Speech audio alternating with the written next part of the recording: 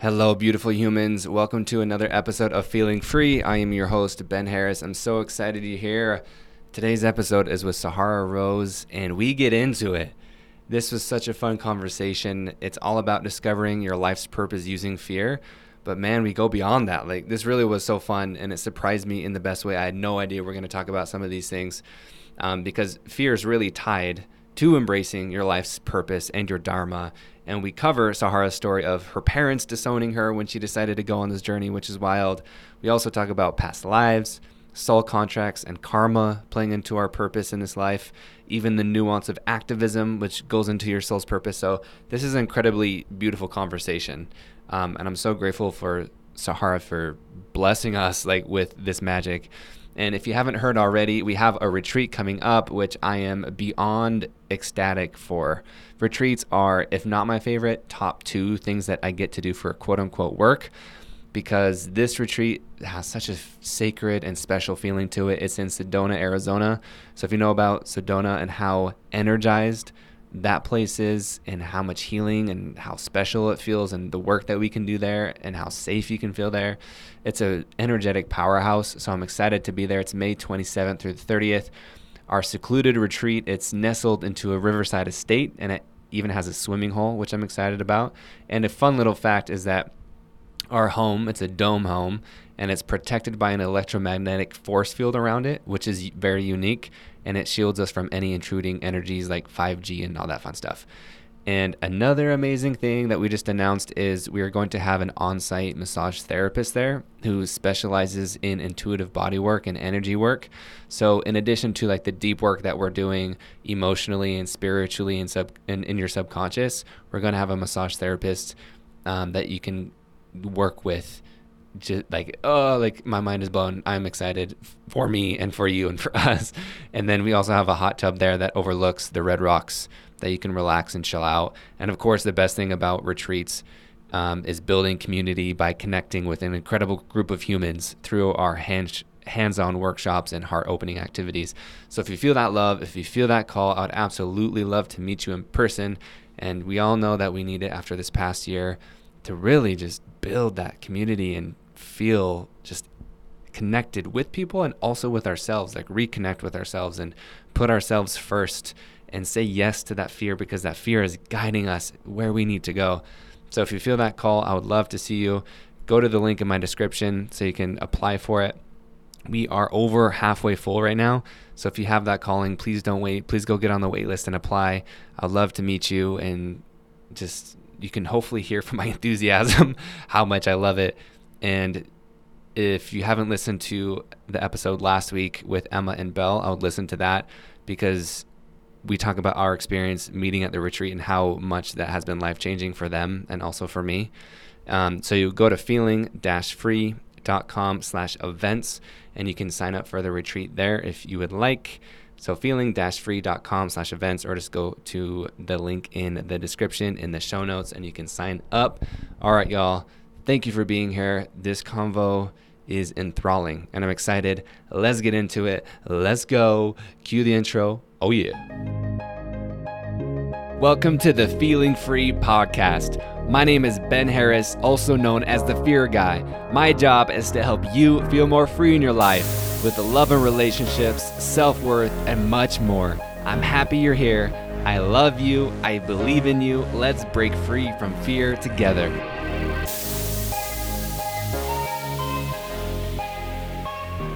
Alrighty. Sahara, thank you so much for being here.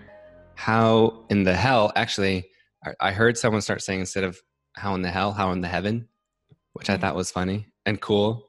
But either way, just thank you so much for being here. And just, I appreciate you so much in your presence, because I know your time, your energy is sacred. So thank you so much for being here. Thank you so much for having me and for reaching out. I'm so grateful to be here.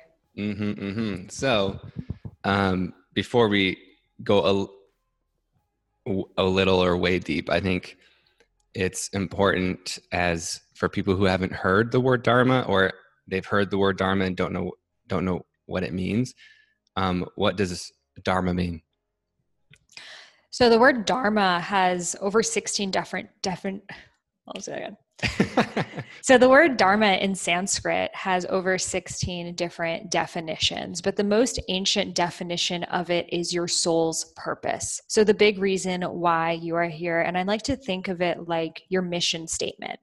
So a company's mission statement is, for example, we are here to merge together two different cultures. Or your personal mission statement could be, I'm here to raise consciousness or bring beauty to the world or connect women back to their bodies, etc. But underneath that mission statement are all of the different services. So these are different careers you can have, roles you can play, projects you can work on, ways that this energy can express. So truthfully, at the highest level, all of our dharmas is the same.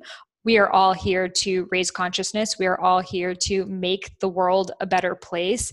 However, the unique way that Source expresses through us, through our personality, our upbringing, our obstacles, our childhood, all of these different elements that make us us, give that fractal of light a direction to point to. And that really is what our dharma is. So I like to think of it as the unique frequency that only we can bring to the world. That's dope. And I don't know why I must have missed it. I don't know. But because I've heard you obviously talk about this, but that hit me in a different way because ultimately we all are, have the same purpose, but different. And when you talk about like the fractals, that's super interesting. I'm curious when you're out in the world talking about these things, and I know our world is different than, typical worlds. But when you talk about like the fractalization, how do people respond to that? Just generally. I mean, that's actually the first time I expressed it in that unique word form right now that came through. But, I always I can just feel where a person is at, and then I will speak to them. So if I'm on Good Morning Milwaukee, I will not, I will not talk about dharma in that way. I'm more like, it's just your overall mission statement, right? That I think that's something everyone can understand. So I always just speak to the level of consciousness that someone is at, and I could feel that you were going to get that vibe. Well, thank you. That's cool. How many times a day do you get the question, how do I find my purpose? Interestingly enough, I really seek to empower others. So the messages that I get are no longer, how can I find my purpose? The messages I get from people are, I'm living my purpose, and here's what I'm understanding. And I read your book, and now I got offered a job as a radio host or whatever else is happening. So I think people can feel, because I am not here to, no one can know your purpose. I don't know what your purpose is. I'm still only remembering my purpose as I walk through this path of life. So I seek to empower people to know that it's not even finding your purpose, it's remembering your purpose. You already know your soul's purpose. You just have all of these layers and conditioning that you have held on to that have caused you to forget the truth of who it is that you already are. So when we strip ourselves and we're like, hey, what's this hat, this limiting belief I got from my childhood, this jacket, this fear that I will never make it as an artist, or these socks which say only if I do finance I'll make money. When we strip ourselves from all of these, we're like, wait, I have already been the sun, and I have for whatever reason forgotten. Oh damn. Okay, this is so good. I'm glad you're already going here, because this is awesome. So there's so many things I want to go to, but it'll flow perfectly. Let's just start with the sun, because when you said I forgot that I was the sun, like, whoa, I touch on that because that's an amazing statement. So I believe we're so much more than human beings, but we're really sun beings. And to me, the sun is the ultimate muse. It shines its light regardless of whatever direction or person or thing is in front of it. It just shines its omnipresent light in all directions. And that is the truth of who we are.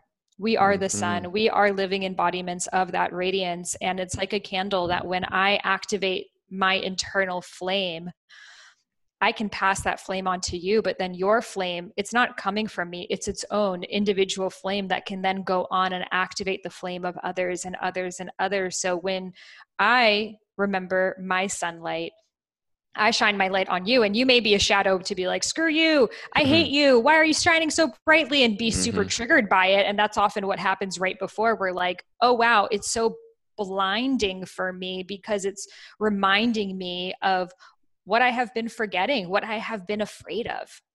And then when we are able to overcome past that, we're able to remember the light that is inside of us. And then it creates this beautiful domino effect. So that's why, whenever I'm lost or confused, I just ask, what would the sun do? And it's always Ooh, my guide forward. that's dope. And I like to go back to the previous question when you said how you no longer get DMs about how do I find my purpose. I think that's so important. And that says a lot about you too, of like what you're embodying. So I want to make sure I acknowledge that. Like that really does, because so many coaches or healers or whatever you want to call us get stuck in that loop of we want to be of service and quote unquote fixing people. So like for real, that's like major props to you that you're getting those types of messages and like your like embodiment in that area. And it's super. So when you say remembering, that's literally, that's like, that's me too. Like that's what I say. And like I have a retreat coming up that's called Remember Your Truth. So I'm just preaching to the choir, but I'm just hyping you up, I guess, but I'm loving the combo. But so with you personally, if we were to go back to one of your first moments or a key moments that you remember, because it is a practice of, feeling that fear, embracing it, navigating it. And I know you've had, different quote unquote lives away from here and also in here during different purposes and stuff like that. But in this current life, and then are you down to talk about past life stuff? Mm-hmm. Sure. That'd be dope. So in this current life, what fears have you navigated into this now moment? So I believe we were each born into the microcosm of the macrocosm that we came here to solve. So I was born in a lineage of female suppression and patriarchy and child marriage. My mother was a refugee and my dad was an immigrant. So really, they came to this country with one purpose: to survive. How Mm-hmm. can we make enough money to survive and be safe? They escaped from Iran, where there was an Islamic revolution and a war happening with Iraq. My mom fled by foot. So of course, their number one goal is, how can I just be safe? So 2 years they came to the United States and they had me. So it's like, our first child, I'm the first person to be born in the United States. So let's make sure she does all of the safest things. Mm-hmm. And I believe that, first of all, I even chose that experience to see firsthand all of the violations of human rights that were happening in the world, like seeing firsthand my uncles being political prisoners. And again, all of these different situations I just spoke of, seeing firsthand, what does a lack of freedom look like? Yeah. And then because of that mixture of my soul choosing that, but then also being born into seeing what it looks like to still not be free, even if you're in a free country, I always wanted more. Oh. At the same time, I felt the sense of responsibility, the savior complex we just mentioned, of I need to save the world. I was born here, so now I owe this lifetime to save all of the other people. I will do it. And it's a beautiful desire that we have of like, I'm going to save the world. And who are we to think that we're stronger or better or smarter than the universe? So I was on this journey of saving the world, and I moved to DC. I went to George Washington University and I was studying international development, and my goal was to be an international human rights lawyer. I was volunteering. I was the president of Amnesty International, like very deep in the human rights space. And it wasn't until I was in college that my first detour happened of experiencing really crippling health issues. My body began shutting down and went to perimenopause when I was 21 years old. So when that happens and your body's no longer producing any type of hormones, the doctors told me by the time I'm 50, I will probably be handicapped because I'm no longer creating any estrogen in my body, never be able to have children. And then all of the side effects that come with your body going into that state of insomnia, digestive issues, like fainting all the time, so many different problems. So I couldn't save the world. I had to first learn how to save myself and heal myself. And it was really this redirection. And I think so many of us, we project on the outside world, but we don't really look within ourselves. So my journey became about self-healing. And that was really the first destination that I went on, which brought me to Ayurveda, the world's oldest health system. Now, in my process of studying Ayurveda, healing my body, I was living in India for 2 years, studying to become an Ayurvedic practitioner and falling in love with this ancient healing science. I had this realization that maybe these health problems, all of these challenges happened to me for a reason, so I could share about Ayurveda, especially to millennial women who didn't have access to this type of wisdom and knowledge. So I decided I would write a book on Ayurveda. And that's when my second redirection or layer that I needed to let go happened, of my parents being like, wait, you are going to write a book? You don't even have a book deal. You're not a doctor. Like, who do you think you are? How are you going to make money doing this? Like, you're delusional. Like, this is not okay. You cannot do this. Like, you need to get a normal, stable job. And to really break it down, did they call you delusional? Oh, a loser, failure, scum, wow, disgrace. They said that verbatim. Verbatim, yeah. Wow. And it got worse and worse and worse until my father disowned me. And he said, you are dead to me. I want nothing to do with you. I gave my whole life to try to give you a stable upbringing, and this is how you repay me. Damn, so to them, it was the ultimate betrayal that I am doing against them, to be in India and studying this thing that they think is a pseudoscience. They don't even understand what I'm doing. And it was their deep fear of me making the wrong choice, that they were saying these things not to hurt me, but because they thought that maybe this would cause me to change my mind. You know, maybe if I were just firm enough with her, we say these things, then she'll wake up out of this hippie fantasy that she's having, that she has this purpose. No, you don't have a purpose. Everyone hates their job. Who do you think you are?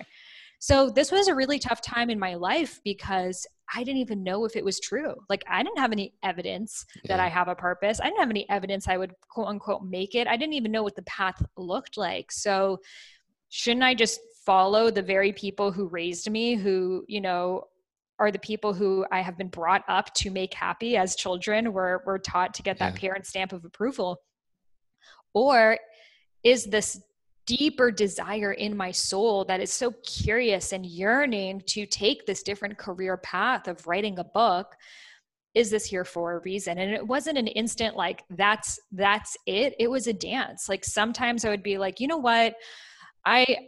It's too selfish for me to live my purpose. I don't want to ruin their lives. I don't want to cause so much pain and suffering for them. So I'll just do this as a hobby and, you know, become a real estate agent or something. And that'll give me enough time to just like read Ayurveda on the side. And then other times, like seeing people living their dharma and living their purpose, and knowing that the biggest regret that I would live with is to not give this a try.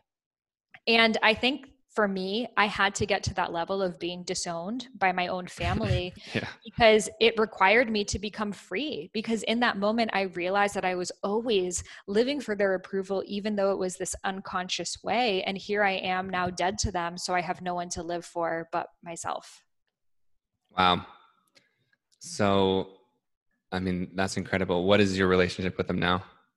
So it was a journey. It wasn't like, oh, great, now you got a book deal. Like, we're totally all for it. Like, it was still a journey because they didn't understand who I was becoming. And I think that sometimes when, you know, a child or even a partner of yours is changing in a way that you don't know them, you're trying to hold on to what you want them to be. So it was almost like this, getting to know your child for the first time, which is really an everyday process because we're always changing. So it was a journey. However, in writing Discover Your Dharma, I shared this story publicly for the first time.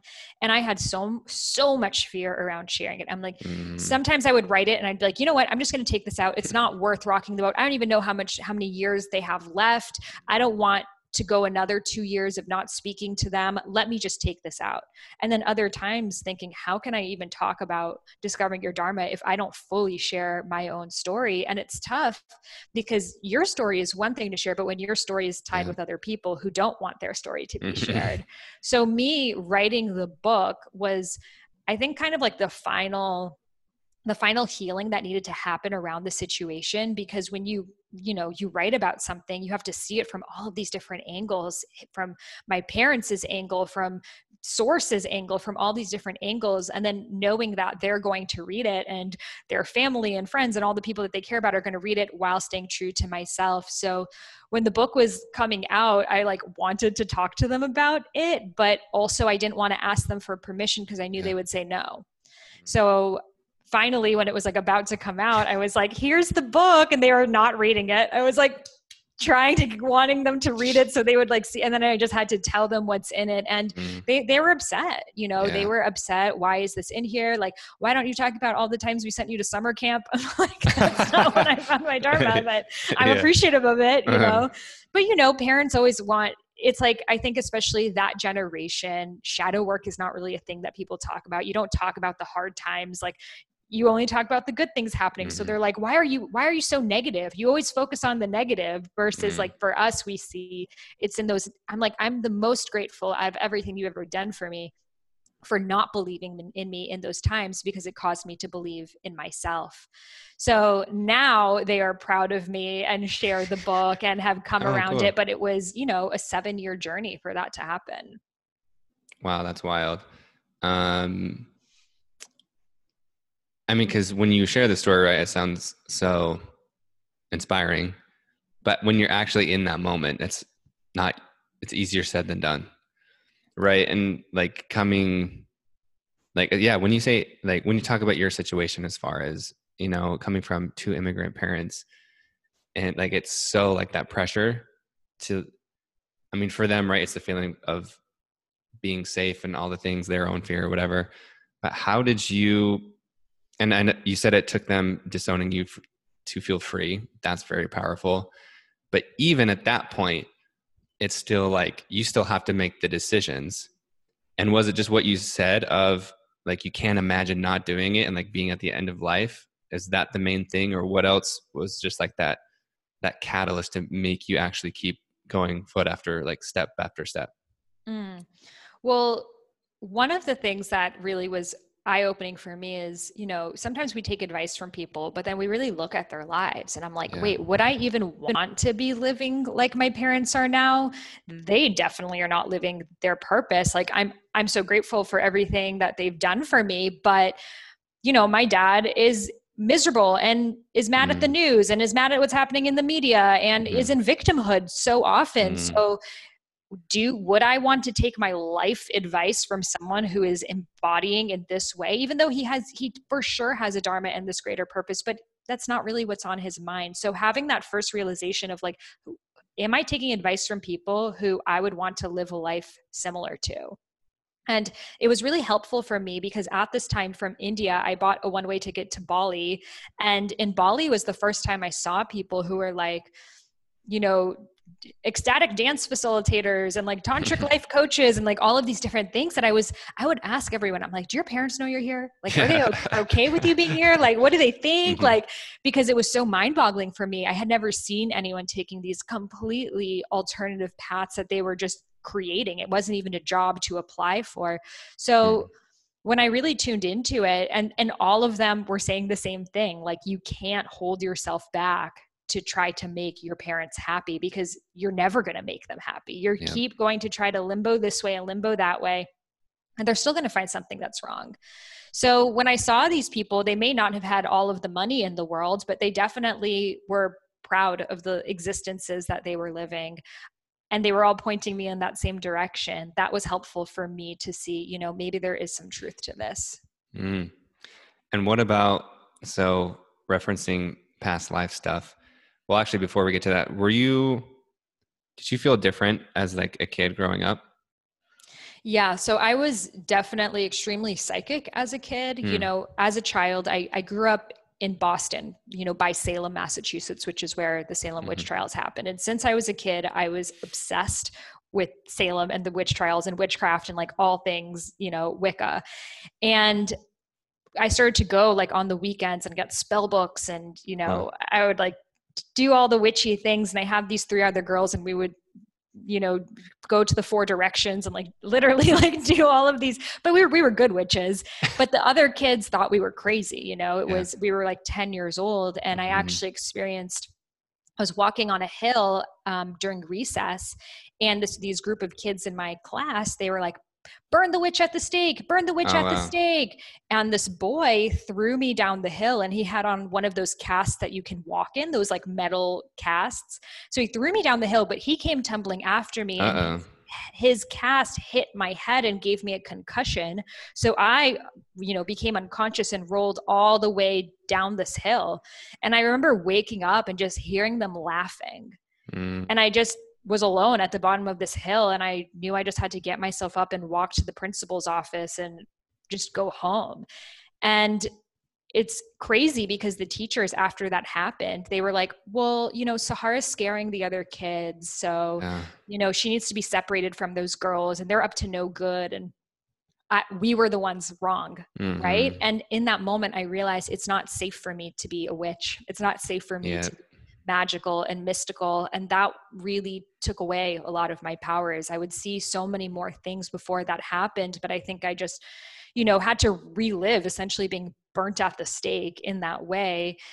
And it made me close up. And it wasn't until practicing yoga that became a new avenue to spirituality to me. But I think the reason, I've had many, many, many past lives in, obviously Ayurveda and yogic sciences, but it felt like the safer way because it was like a science and like a body practice and discipline, but it's really all bringing us back to the same source. Yeah, that's fascinating. What's like the latest story or belief you've uncovered? Because when you talk about like all these things, whether it's, a past life or from this childhood, I mean, because I'm always remembering, right? Like I'm always just like, holy hell, just like, oh my gosh, what's the latest thing, if you feel comfortable, or like whatever you want to share about like the latest, because you share all these are amazing stories. So after you share this, I would love to hear, what has your practice been like to uncover them, and then to whatever you want to call rewire, remember, reframe. We can use remember though, because that's our lingo. Mm-hmm. So what I have been uncovering in my current life is toxic productivity. We talk so much about toxic positivity, and I feel like the next thing is this toxic productivity. Because of quarantine, so many of us, we went to whatever our, trauma responses are. Yep. For some people, it's denial. And for some people, it's being hyper productive and like working all the time. And I went that direction, probably, connected to the same parental approval, perfectionism strains. Also, I have 7 planets in Capricorn, guys. So, it's a lot in Capricorn. I was actually going to say, when you posted about, we're actually pretty similar, because I'm a projector and have tons of Capricorn and Sagittarius too, but keep going. I love that. Yeah. So for me, it's really been looking at my relationship with this toxic productivity, that like, what else could I do and get more done? And like, every time there's a free moment in my schedule, like, let me find more things to do, and to sit into that receiving state and trusting that I am being guided without me having to do and control. And I think that so many of us, especially entrepreneurs, we have the story that if I don't do it, or if I'm not in control of it, it will go wrong. Yep. So it's really hard for us to let go, because we have all of this proof. Look, I try to let go. I try to trust this one time. It didn't work. So now I can't do it. So and I've really been exploring a lot about human design, actually, like going super deep into the different gates and channels and incarnation cross and all of these different layers, which I absolutely love. And, as a projector, which we both are, it's so important for us to rest and to be in that horizontal state. And we are meant to be paid for what we see, not what we do. So I'm like, Sahar, get into your projectorness, like no more than 3 hours a day of work. But my conditioning is like, oh no, well, you got to show your team that you're working so hard, or like, you got to keep going. So it's crazy that it's hard to not do, but for me, it's the hardest thing. So I love that. Yeah. Obviously I'm very similar. And I feel like that's now just really starting to come online. How I mentioned the retreat earlier, I'm only going to do things that are fun and easy. I'm only going to do things that are fun and easy.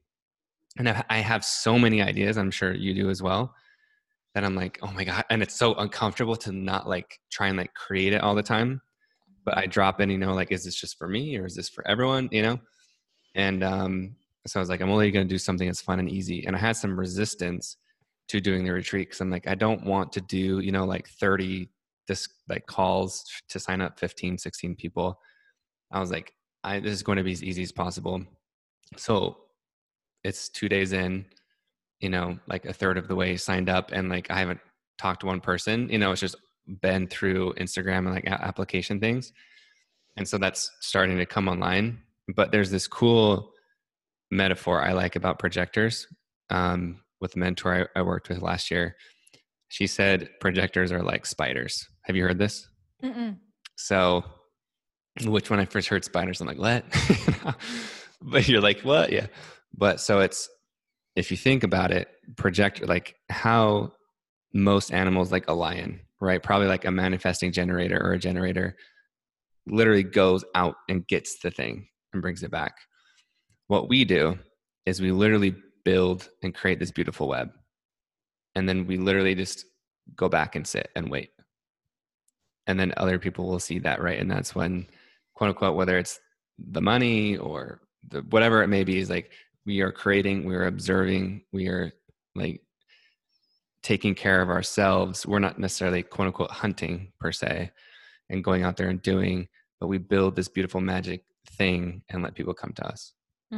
I so resonate with that. Mm-hmm. And it's tough living in a world that's 70% generators, manifesting generators, because we're like, well, that person like got what they wanted and just went for it. And then it's also what I struggle with too, is I'm like, well, what about the time that I reached out to that person and ended up working? Like I didn't wait for the invitation. So, it's definitely tough. And, nothing is literal. Nothing is 100%. It's all nuanced.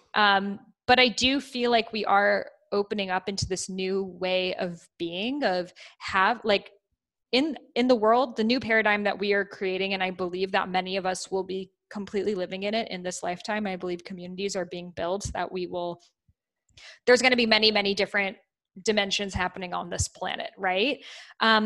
But when you're fully in alignment with your Dharma and everyone around you is in full alignment with your Dharma, you don't need to do all of these different things that are not your Dharma anymore. In fact, you realize the opportunity cost of that. And you also realize it's getting in the way of someone else living their Dharma. So for example, if I'm like, let me like go in the back of my website and like change up all these things and like the funnel and this and that, like there's actually someone who loves doing that, who I'm preventing them from being in their unique zone of genius. So who am I to think that I should be doing that? Maybe at that moment of time, Source had a download for me that I would have missed because I would have been too frustrated trying to make this thing happen that is not in alignment with my Dharma. So, I think at the beginning of our journeys, especially in an entrepreneurial journey, you do kind of have to do these things that you might not want to do, but you're excited about doing it.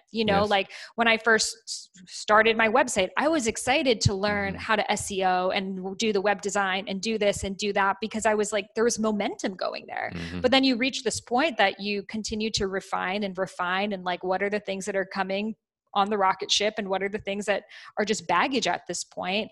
And the further along that rocket goes, the higher layers, the higher dimensions, you start to really fine tune every ounce that you're holding onto. And you're like, oh, if that even feels a little bit off, it is holding me back from my true Dharma and from being of service to humanity. Ooh, I love that too. Yeah, I resonate hard with all of this. There's one thing that I've really liked and that I've been working on is literally like my frequency is the formula, because I resonate with you of like, well, this one time, or like many times I've hustled and it's worked. Right. And so I love how you talk about the nuance, and it's not forever and always, it's if, when, maybe, all the time, definitely, probably not, or never, depending on where you are. But yeah, like literally, like I've seen just crazy things happen just from, like, it's crazy because you mentioned earlier in the conversation about, the universe, source, or what, like, we don't know better than that. And so when I work on my frequency, like my being is the thing, like my creations speak for themselves. Like I literally, do you have any like 5G or like blocker, like technology that like blocks things or like sends out frequency? Like I have like shungite all over. Okay, so I have like this thing that like it restructures water. It does a whole bunch of stuff. But so Like those triangle things. almost this one is like a oval. Okay. I also have this like Soma Vedic. Oh, I have yeah, that's what I'm talking about. Soma Vedic. Okay. Okay. Yeah, I got that. I could have just said the brand name. So I have the Soma Vedic, and that's what I picture myself as. Is like I am like affecting as I go, because like I can't see everything that's happening. Some people can, but to me, I'm literally like affecting things, and it's crazy. I've just seen so much evidence in my life now of literally me not doing things, and I just think or mostly feel. To me, it's almost the same now, and things just like appear. Like yesterday, I was like, 3 people asked about something. I was like, okay, I guess I need to do that event or like this product, something that I had the idea with. So it's just interesting to see how those come through. I'm curious about your past life stuff. What, do you know how many lives you've lived? The way that I see past lives is, yeah, like they're not even in the past. It's all simultaneously happening in the now. And our human brain loves to be like past, present, future, like how many, like where were they? Like, was I the princess of Egypt? Like, like have these amazing stories. And for me, the ultimate way that I have actually channeled past lives, and I've done like quantum hypnosis healing technique and past life conferences and all sorts of things, but it's actually just been from intuitively feeling like, what do I resonate with? Cool. What are the historical time periods? What are the languages, cultures? What is the information that channels through me? So my main clair is claircognizance of just a knowing. And for people who don't know, clair is like your intuitive abilities. Clairvoyant is seeing, clairaudient is hearing, clairsentient is feeling, claircognizance is knowing. So for me, for example, when I was writing my especially my book Idiot's Guide to Ayurveda, which was that first one that got published that Deepak Chopra wrote the first foreword to, I would just look out the window and just type, and like specific information was coming through: gunas, subgunas, koshas. I can't make this shit up. It's a science, So this was completely past life knowledge that was coming back to me. And I had this like remembrance. And for me, the remembrance, it feels like vague. Sometimes I'll see glimpses of it in a dream. Like, for example, this one I was later shown in a dream. I was flying over ancient India and I saw the Saraswati River, which is a river that has been dried up for the past couple thousand of years. So I couldn't have known this. And it showed me this is where your soul is from. And it's actually where the Vedas were written. It's actually where my ancestors are from, even in this human life. Cool. So in that lifetime, I was one of the rishis that was originally channeling Ayurveda. Ayurveda is, just like yoga, tantra. These are all channeled texts. Like no one invented it. They're just tapping into it and they're scribing it. So in that lifetime, I was one of the rishis channeling this Ayurvedic text. But the other rishis, they wanted to combine it with religion. They wanted to use it as a form of like a religious and a form of control. And it was very patriarchal. So I said, I will come back in another life as a woman and bring Ayurveda to the people. Oh, that's cool. And that is why, the very first like major dharmic lesson that I had to go through were my health problems to redirect me in that direction. And then all of the past life information began coming through. So it was really like relearning a language that I once knew. And then, as soon as I wrote that book and the next book on Ayurveda, I could feel that I was done with that.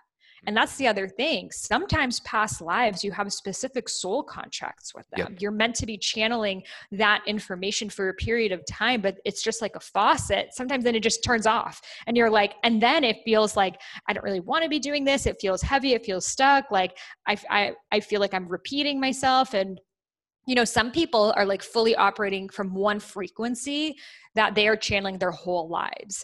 Whereas for others, it's like different soul contracts that really shift throughout our lives. And it really, just depends on your unique karma. But I could feel that for me, just talking about Ayurveda in terms of like health and nutrition and like meditations, the way that it's traditionally being taught, I was done with that. And it was to take these concepts now to bring Ayurveda into Dharma and other areas of being. So that's obviously a major past life of mine. And then also Lemuria. I don't know how much you guys go into different, but Lemuria is the most ancient civilization on Earth that, I mean, our human mind can't really even put into years, but this is like, I mean, they say between like 2 million years ago to 200,000 years ago was the time of Lemuria, also called Mu.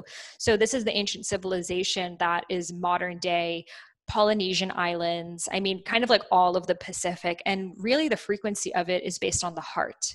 It's based off of connecting with our land and our tribes and our earth. And it was a very feminine frequency. And so the way that I remembered this life was I was actually looking at this Oracle card deck, and there was a Lemuria card, and I just stared at this picture for, I kid you not, 2 hours. I was like, I know this place. Like, this is my home. Like the waterfalls and like the rich land and the turquoise waters. And I always have this, like when I think of like what is my dream in this lifetime, it's to be in the jungle dancing with like swimming pools, and we're like drumming and just like fully in our bodies. And I just have this like yearning to be back in this place. And that's really the Lemurian frequency. And long story short, I got into this situation with this other fellow Lemurian sister that we had to relive the sinking of Lemuria, that she was ready to teleport to Atlantis, because when Lemuria was slowly sinking, and then some people decided to teleport to Atlantis, which was like the new civilization coming up based off of science. It was a lot more masculine and rational, and it's like modern day Ibiza, Greece, like that area. And we both had the exact same dream of this happening on the same night. But and this was also while like all of the George Floyd stuff was happening last year. And there was like some stuff happening with her and I actually about that, of like me being super activist and like this, and like her being just taking a different stance on it. And in that dream that we both had, she was teleporting to Atlantis, and she was like, come, Lemuria is sinking. We got to get out of there. And I was like, no, I got to help the people. I am not leaving. And I ended up dying in that lifetime. And I was replaying it because I'm an activist. So I was like, just so all in, that I was like also hurting myself by doing that, by letting go of everything else in my life.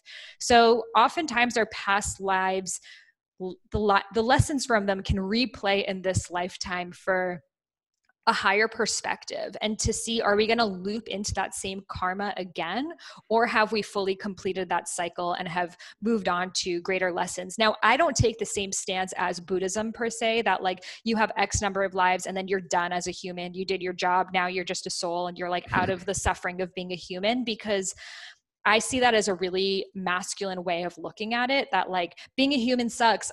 Being in a body, like I just need to get out of here and like just like be in non-dualism again. And there is a beauty in stillness and nothingness, but I also think that we are here to bring heaven to earth. It's not about just like doing our karma and getting out of here. It's about the very things that we are seeking. How can we bring that into this dimension? At least that's what I feel like my lifetime is really about embodying. Dang, I love that. So you touched on so much without me even asking about it, which I love. Because I was going to ask about karma, I was going to ask about karma, and you touched on how it has influenced you, right? Because how back to the Egyptian days, right, of how you had to get sick to literally bring that in. And why I want to talk about that is how important it is for our purpose and for our dharma, like in this current lifetime, in this present moment, in this now and earth that we are. And I'm curious, like for you as an activist,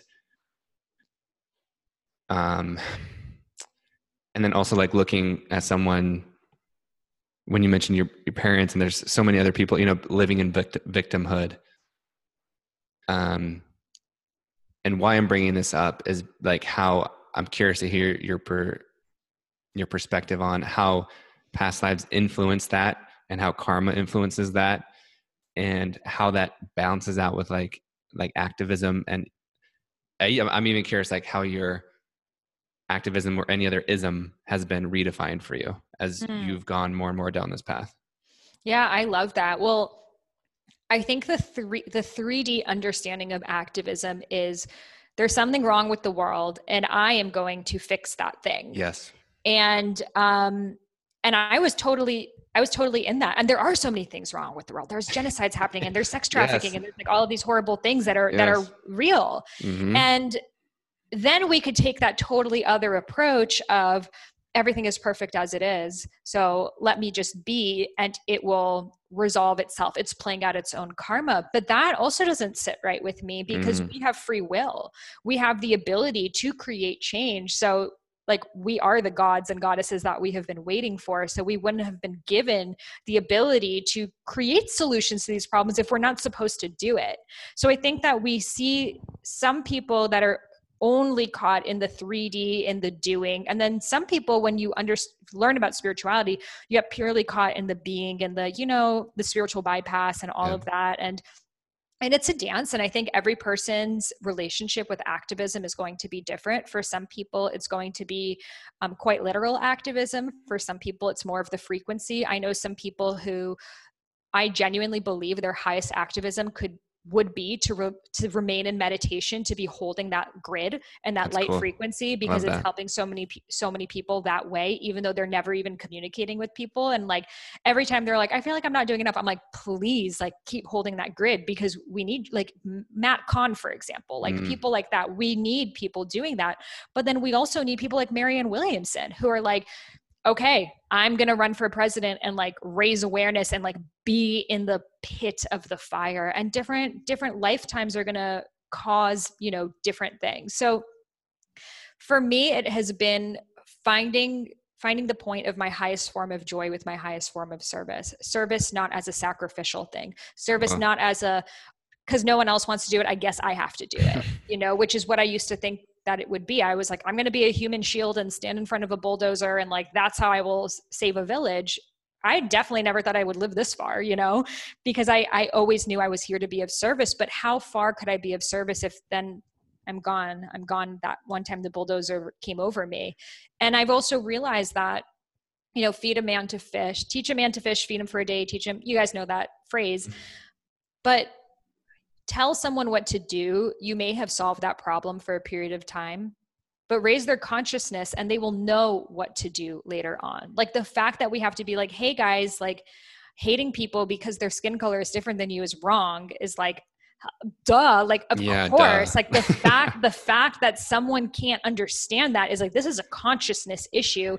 And then we're going to have to advocate for Black lives and Asian lives and Middle Eastern lives and then Latin American lives. We're going to have to do this for forever. Gay lives, this lives. Like we need to raise consciousness so people understand that that person that you hate so much because they're so different than you is you.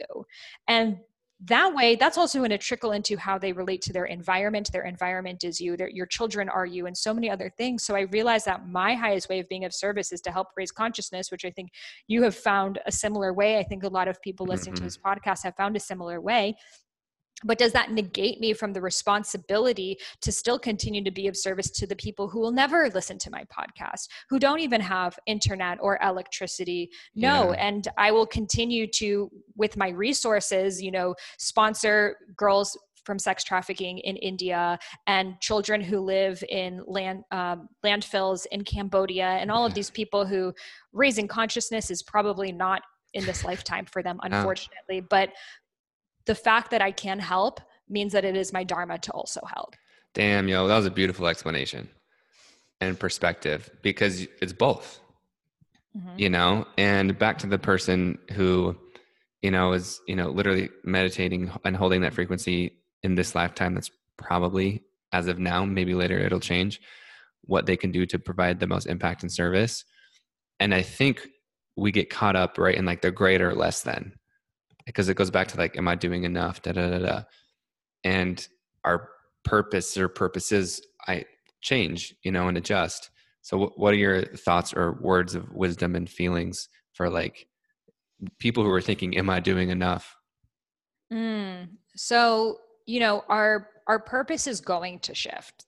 guaranteed Dharma is a mountain range. The first summit, you've never climbed a mountain before. You don't even know what it's like. You don't even know if there is a summit. You don't have the right shoes. You don't have the tools. You don't have the stamina. And it feels really intense and scary, but you climb that first summit, you get the tools, you get the strength, but then you realize it's a mountain range, and it continues to unfold and evolve. And that's why I think of the path more like a spiral than a linear sequence, because if you think of a spiral, we're going to look at our childhood and our past lives and our purpose and our relationships and all of these things. And then guess what? We're going to go back to them again and again and again and again. And it's going to continue to deepen and deepen for as long as we're alive. So as long as we're alive, you're going to continue to find more layers of your purpose. And to live your Dharma is just to honor the expression of truth that you are at this moment, because your truth can and will change as you are exposed to new sides of yourself and exposed to new elements of the world around you, because nothing is ever the same. So to hold a peg in the ground and be like, well, this is my one purpose, like that's it. Like I already branded myself like that, so I can't rebrand. Like, you know, it's like, to not honor that is like being a lion trapped in a cage. It's to pretend that you don't have all of these other abilities and gifts that are waiting to evolve. So your purpose is going to change. There is, however, a red thread that connects them.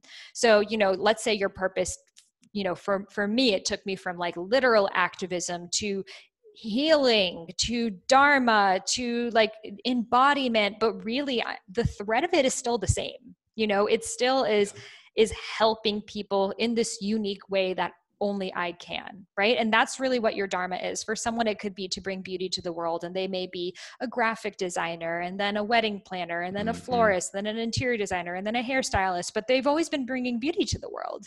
So it's to not be so attached to the physical manifestation of it, but rather to notice, well, what is the connectiveness between everything in which that I'm doing? And that's going to connect you to where you're going to go moving forward. And to the question of, well, am I doing enough? It's both. I think collectively we are not doing enough. And I think collectively we're obsessed with, am I enough? Right?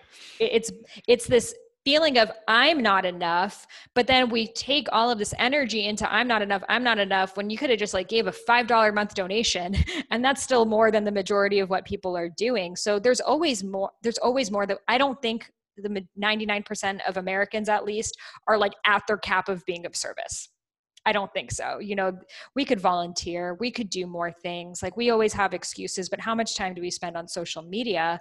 But this feeling of, am I enough? That is something that 99% of people are dealing with. And the solution is to go into the being of service. Marianne Williamson says, sometimes you just need to put your tears on a shelf and go out there and help the world, come home, cry again, and do it again, and sometimes we get so caught up into like, I need to have the perfect way of being of service, and not until I have all of the different facets of it, then can I go out and do it. But it's really in the being of service that you get the feedback, and then it shifts and it maneuvers. And yeah, I love that. Have you seen the movie Soul? Yes. Have you? Because I mean, that literally, right, is about Dharma and purpose, and how at the end spoiler if no one's watched it, but how he essentially becomes like so like pigeonholed, right? Like so obsessed that it becomes like, when he actually does it, it doesn't taste as like sweet as he thought it would. I love that movie so much. It's such a great one. I'm like, wow, like imagine if, we watched those kind of movies growing up, instead of like Aladdin and Little Mermaid. Like, the girl doesn't even have a voice. We're like, she's my hero, That's actually a good point. I've never thought of it. She literally doesn't have a voice. And we're like, wow, the subliminal. Men love you if you're silent. Wow, I've never even thought about that one. Yeah. So it's beautiful. And it really does show that consciousness is raising. And what I loved about that movie, it's like, you being of service is also you just being in your state of flow. Like, him playing the saxophone is providing a gift for everyone that gets to experience the melodies that are coming through him. Like when I see a street performer like doing their breakdance and they're in that flow, like that lifts me up. And that has that ripple effect for how I show up with the barista, and then how that Yes. barista feels when she goes home from work, and then how her boyfriend feels because of the relationship, and how he treats his mom, and how the mom's lifespan ends up, right? Because that guy was breakdancing. So when we can realize that you shining your light is your highest way of being of service.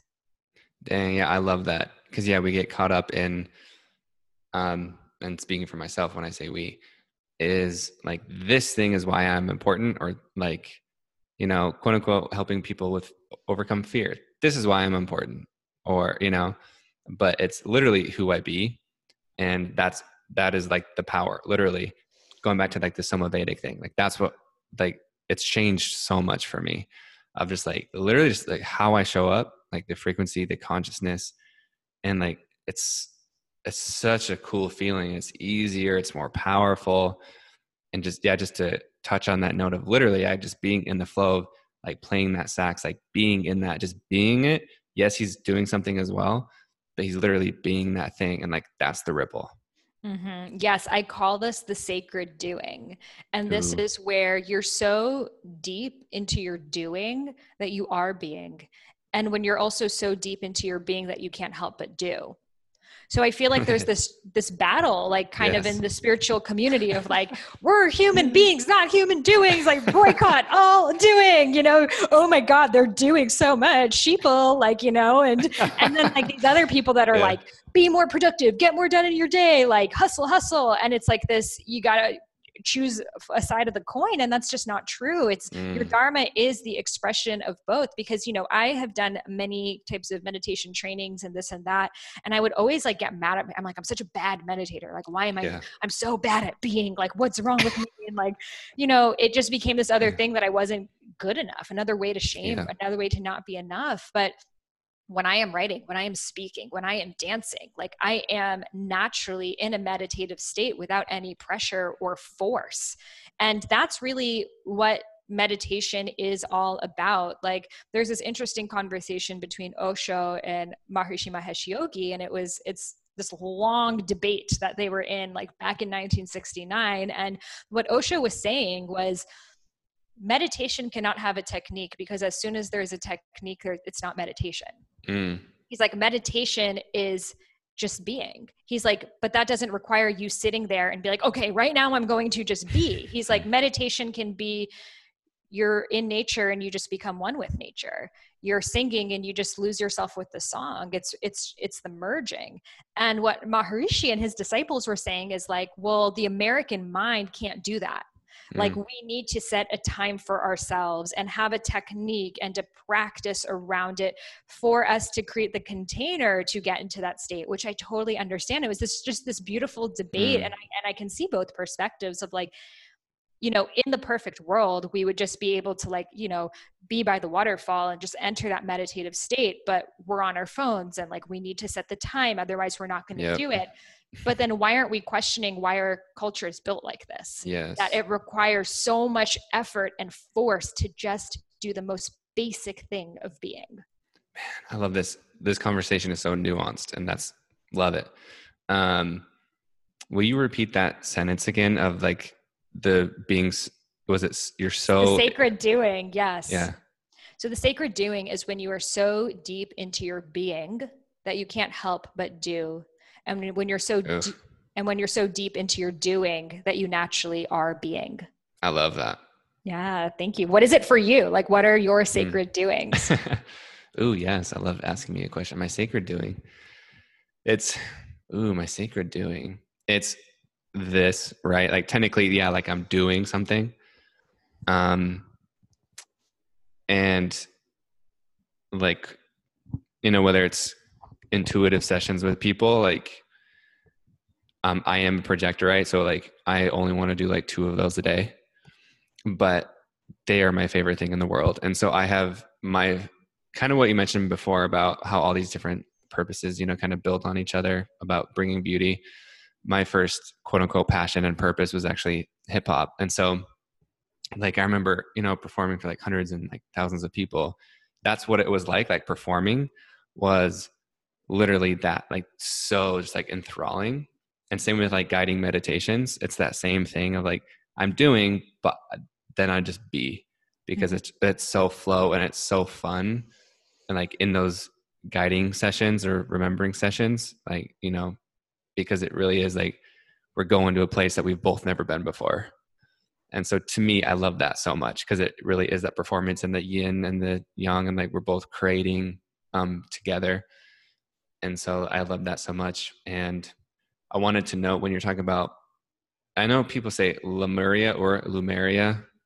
I know people say whatever, but when you were talking about that, I just want to point out like your body totally like lit up. I love me some Lemuria. Can't wait to go back. Yeah, I love that. Good question. And I was talking to someone yesterday at my apartment, and I imagine, when you talk to people like in Miami, just, random, not random people, it's, when they ask you what do you actually, when people ask you and you meet them for the first time and they're quote unquote civilians, what do you tell them that you do or be? I just say I'm an author. They're like, so you write books? They're like, what kind? Like, and I'm like, discover your dharma. They're like, what's a dharma? I'm like, it's just, they don't get it at all. Like, they probably think I'm like a children's book author or something. It's like fine, because we're really all imagining things. How about you? Yeah, that's cool. So why I asked that is because, I'll say a fear coach. And of course that sparks plenty of conversations. And then he was just talking about, of course, how Wim Hof has made cold exposure so popular. And so he was watching this video of, top 5 habits that successful CEOs do. And now like they're doing breath work and like cold exposure. And so why that came to mind is because it's like the scheduling thing. It becomes so masculine and only doing, but again, it's both.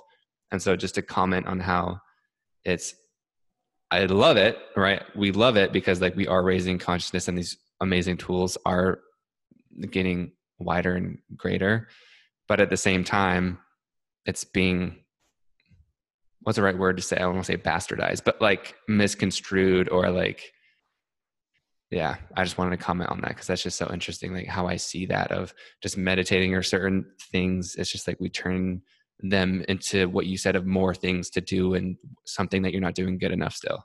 Right. And I think we will approach anything at the consciousness and the mindset that we're in. So, and then it will naturally shift. The breath work will shift that. The cold, all of these things will shift it. So it's already going to change with you just doing it. But I know, so many people, they're like, I need the perfect morning routine. Okay, I got to wake up and journal for 10 minutes and then breath work for 10 minutes and then this and then that. And like, they're doing all of these things. Or like driving around LA and they're like late and they're so nervous in their cars to like make it to the drip IV session, So it's like, maybe if you just like sat on a bench, you would be way more calm than what you think this drip IV will get you to. But I think it's just a natural level that we're in. I have these 5 stages of Dharma discovery. And the second one is that self-improvement of like this obsession with improving ourselves. And it's very natural because when we realize, oh, maybe my mindset isn't at the highest level, or my physical health or my focus, et cetera, it's very natural to want to improve it. But then we reach a point that we realize I am not a mind and body to improve, but rather I'm a soul to know. Ooh, one more time. That's a good quote. I'm not a mind or body to improve, but rather I'm a soul to know. So instead of trying to fix ourselves, we shift our focus to getting to know ourselves. And then it becomes less about hacking and more about remembering. Damn, that's so good. Yo, I knew this was going to be good, but this completely just like, woo. I love it because I normally can't enter these realms with typical podcast hosts. Normally it's like, stage 1 Dharma, which is beautiful and great. But I enjoyed this conversation because I think a lot of people are craving, I'm sure people who listen to this podcast right now are craving to go deeper and like, what does it really look like in practice for us, at this point? And to like open up that lid and show people we're always still learning and deepening. And it does get easier. Like it gets so much easier too with time. Yeah. Will you talk about, because that's even one thing going back to, like being projectors and hustling, like, and like hard work and everything. It does get easier, but that's one thing I keep questioning. For a long time, I've had this belief almost of, like I felt bad for it being easy. Mm-hmm. So that was one of my stories is, It's love, not worthwhile if it's easy. yeah, like, and like, even like love my sister, again, different dharmas, different, whatever. But she used to say like, everything comes so easy for Ben, money, like school, whatever. And so naturally, right, I don't want her to feel less than or bad. So I'm like, okay, well, but I still want it to be easy. Like I love that it comes easy. Because you're in alignment with your dharma. You're living Yeah. in the state of kriya, which is the effortless flow, because the universe is propelling you in the direction of your dharma. When obstacles show up for us, it's often feedback to tell us where we're out of alignment. It's like the word karma, it really is bounded action by the universe. So when we're experiencing those challenges, it's not out to get us, it's to show us where we're off and where the things that maybe we need to make a U-turn and course correct and move back on. But truly, when you're living your dharma, you do experience that flow and the synchronicities and the remembrance. But first, sometimes to get to the path of least resistance, you first must follow the path that you are personally the most resistant to. And I love that we've talked a lot, like about that a lot of, in quite a few different examples of like, it can start this way. It doesn't have to, but for a lot of us, right? Like that's how it starts. And then we can graduate from that. Mm-hmm.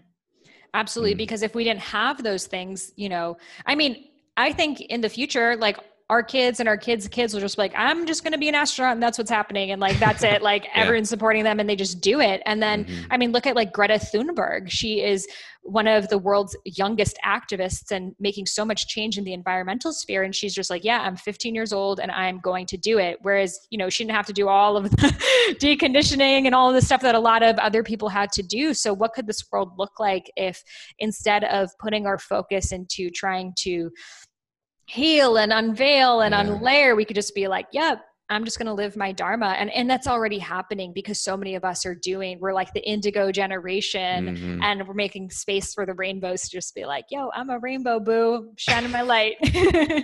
I love that.